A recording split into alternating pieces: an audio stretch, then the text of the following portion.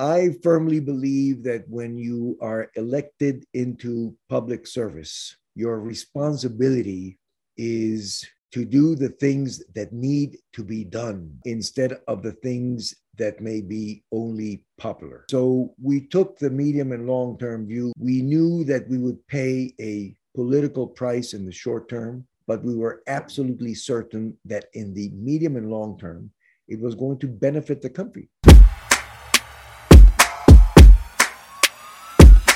Welcome back. Rich Brubaker, founder of Collective Responsibility, here today with another episode of the Sustainable Ambassador podcast. Through this series, I speak with sustainable ambassadors about their work in the areas of environmental, social, and economic challenges that the world is facing. For this episode, I am super honored to have a true sustainable ambassador, Jose Marie Figueres. He is the former president of Costa Rica from 1994 to 1998, and through his time, sustainability and sustainable development was core to his administration, be it through creating the first carbon pricing mechanism in 1995, or through the first real negotiation with the U.S. Department of Energy and creating a climate change document that bound the two countries together. He continued working in the space as a director for WWF, WRI, as well as the Stockholm Environmental Institute. He is a true sustainable ambassador. I'm so appreciative to have you on the podcast to talk about your work. Richard, to begin with, thank you ever so much for a most kind introduction. My work has been very much motivated by the fact that I see sustainability and sustainable development as a fantastic opportunity. And instead of looking at this as, oh my God, what are we going to do? I look at it as what a privilege to live at this point in time when we have the opportunity to reinvent everything, Richard, reinvent our economy, reinvent the way we live, the way we transport ourselves, the way we organize cities and we organize our work. And I believe that that is a fantastic economic opportunity. A lot of small nations, developing nations would say, look, we need time to develop. It's not our time. It's not our responsibility. But you were like, no, now's the time. So what was it that shaped your view that sustainability was so core to its future? When we went into government, we were very enthused, but very concentrated on the fact that we wanted to have medium and long-term objectives that would guide our short decision-making process. One of the unintended, shall we say, deficits of democracies today is the fact that we have a very short attention span. We have a very short-term vision of what we want to do. And that, unfortunately, creates zigzag movements in the development of nations as they go from one government to another.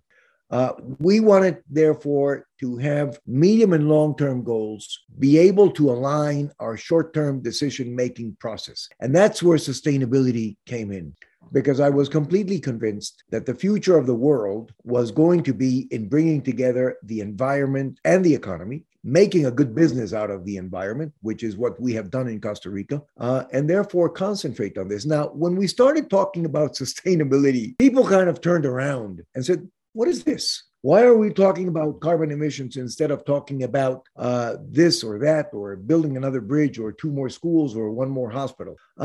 We brought it all together. And I believe that we were successful at that point in time because, in effect, we were able to prove conserving the environment and focusing on lowering emissions is a fantastic business opportunity that creates jobs and drives investment. So I'll give you a couple of examples of that. Costa Rica has had 100% of its electricity renewable, from renewable bases, from hydrogen, geothermal, wind, solar, and biomass. That is 35% of our energy matrix. Today, I'm working on solving the challenges of the other 65% of the energy matrix, which is not electricity, but which is hydrofuels, gasoline, diesel, kerosene, etc. And there is where we're again seeing a tremendous opportunity to move forward with green hydrogen.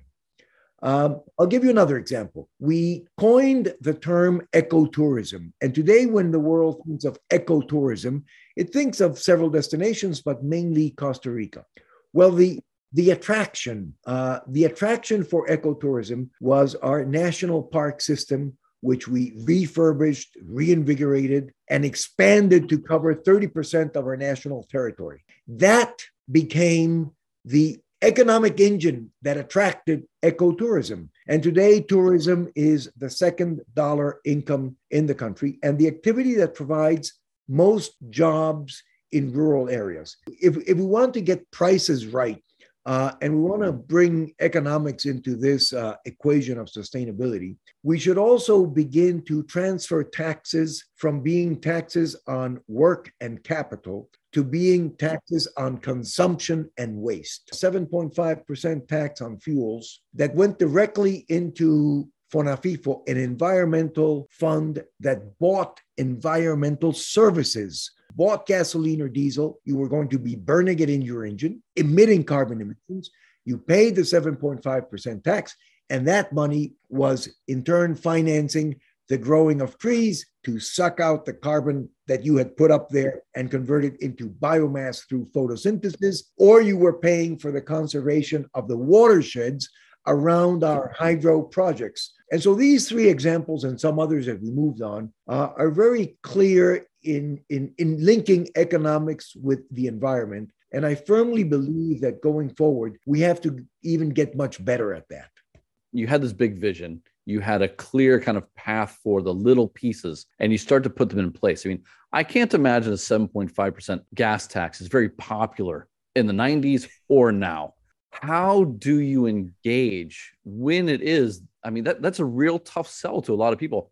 How do you help, or what do you say, what do you do to make those tough sells a reality? I firmly believe that when you are elected into public service, your responsibility is to do the things that need to be done instead of the things that may be only popular.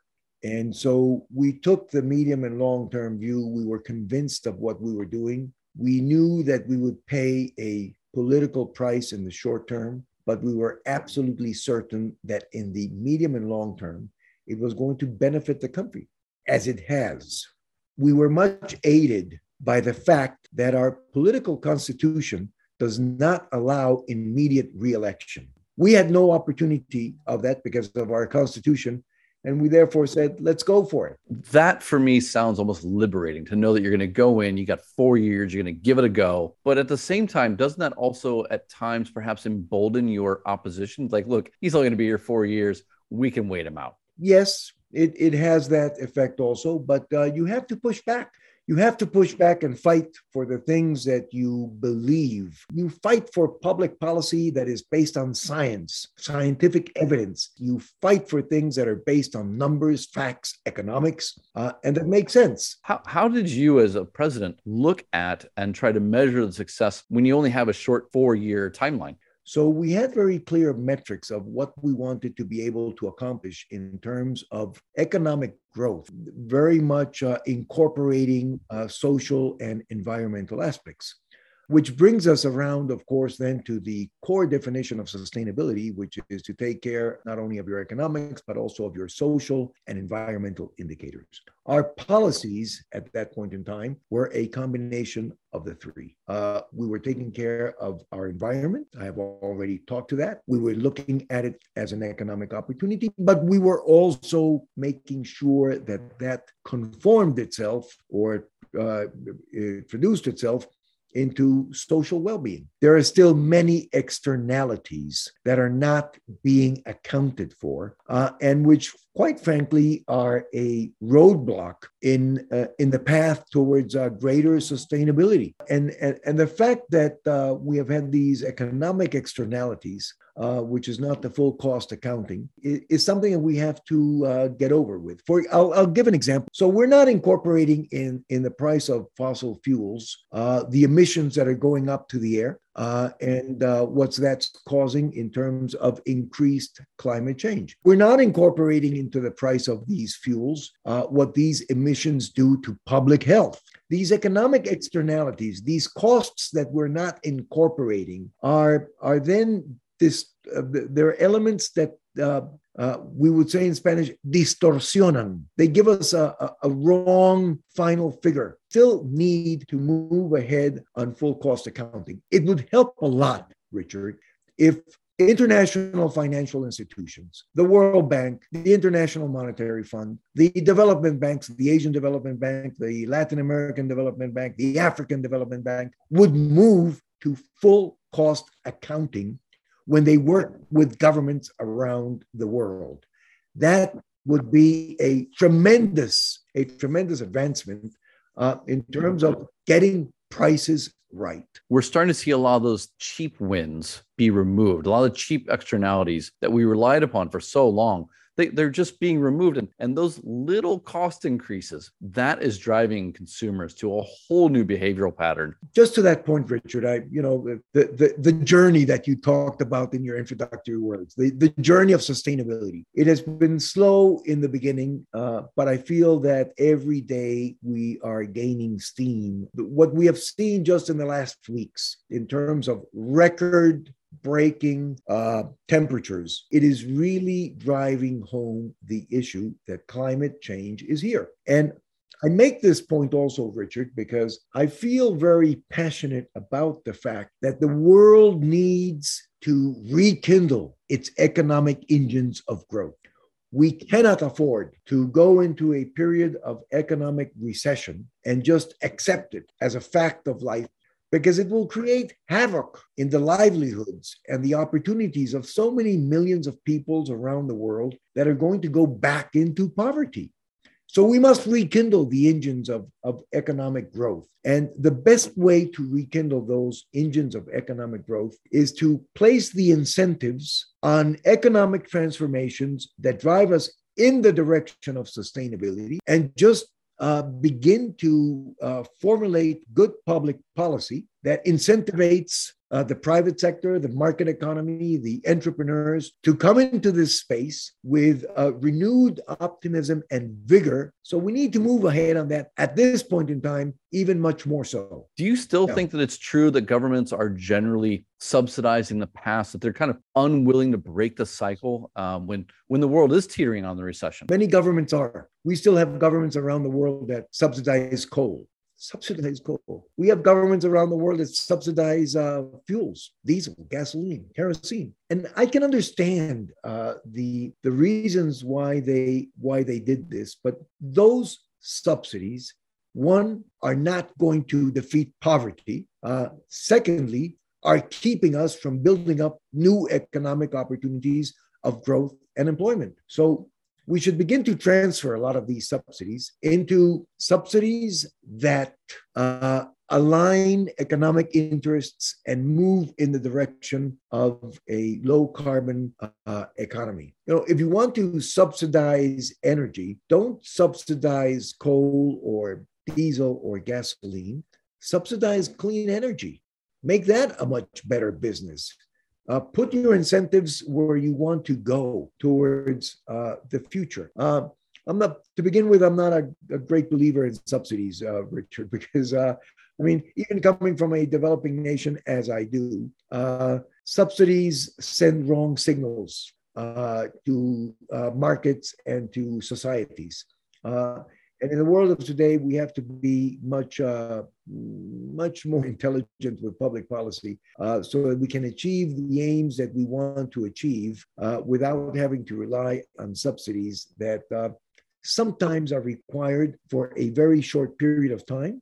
Like if you're transitioning from the high emission economy to the low emission economy. But if subsidies are irrelevant to move economies or signal the right direction, they should be there only for a short period of time. Where is the governance breaking down? And as an eternal optimist in these issues, what do you think the opportunity is to fix those, be it in the government or in corporate? Governments are pressured by elections every 4 or 5 years. For governments to take decisions that may not be popular or that need to be explained to the hilt, as sustainability still needs to be unpacked and explained, it becomes a challenge, especially if they are looking at winning the next election. Corporations have the same challenge.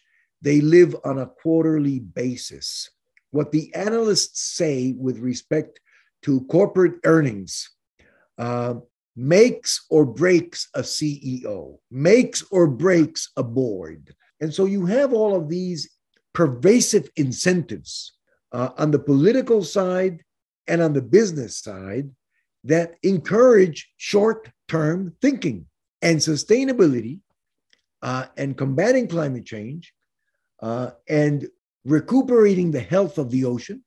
So looking at these things which require a medium and long-term perspective require a tremendous amount of courage, a good amount of optimism, and at the same time, perseverance.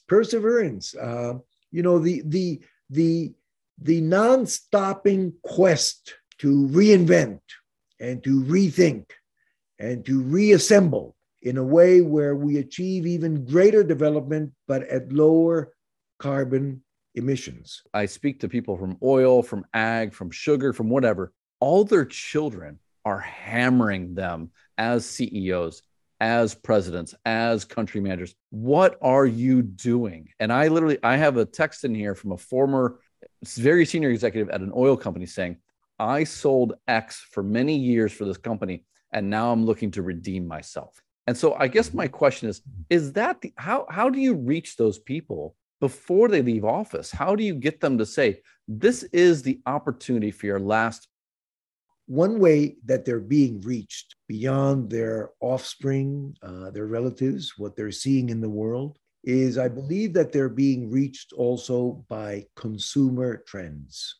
More people around the world today are preoccupied with what they are purchasing, how it was produced with respect to environmental and social standards, where it was produced, if those countries where it was produced have in effect in place environmental and social standards that move in the right direction. And I think that message is loud and clear at the board level, where, if they want to continue selling their products, they're going to have to move in the direction in which consumers and society is moving. And this is not a simple, easy issue to unpack and explain. If my father used to say, if development was easy, we would all be developed. There's a lot of thought leadership that still needs to go into this area. But the opportunities, the economic opportunities and the social opportunities of going this way are fantastic.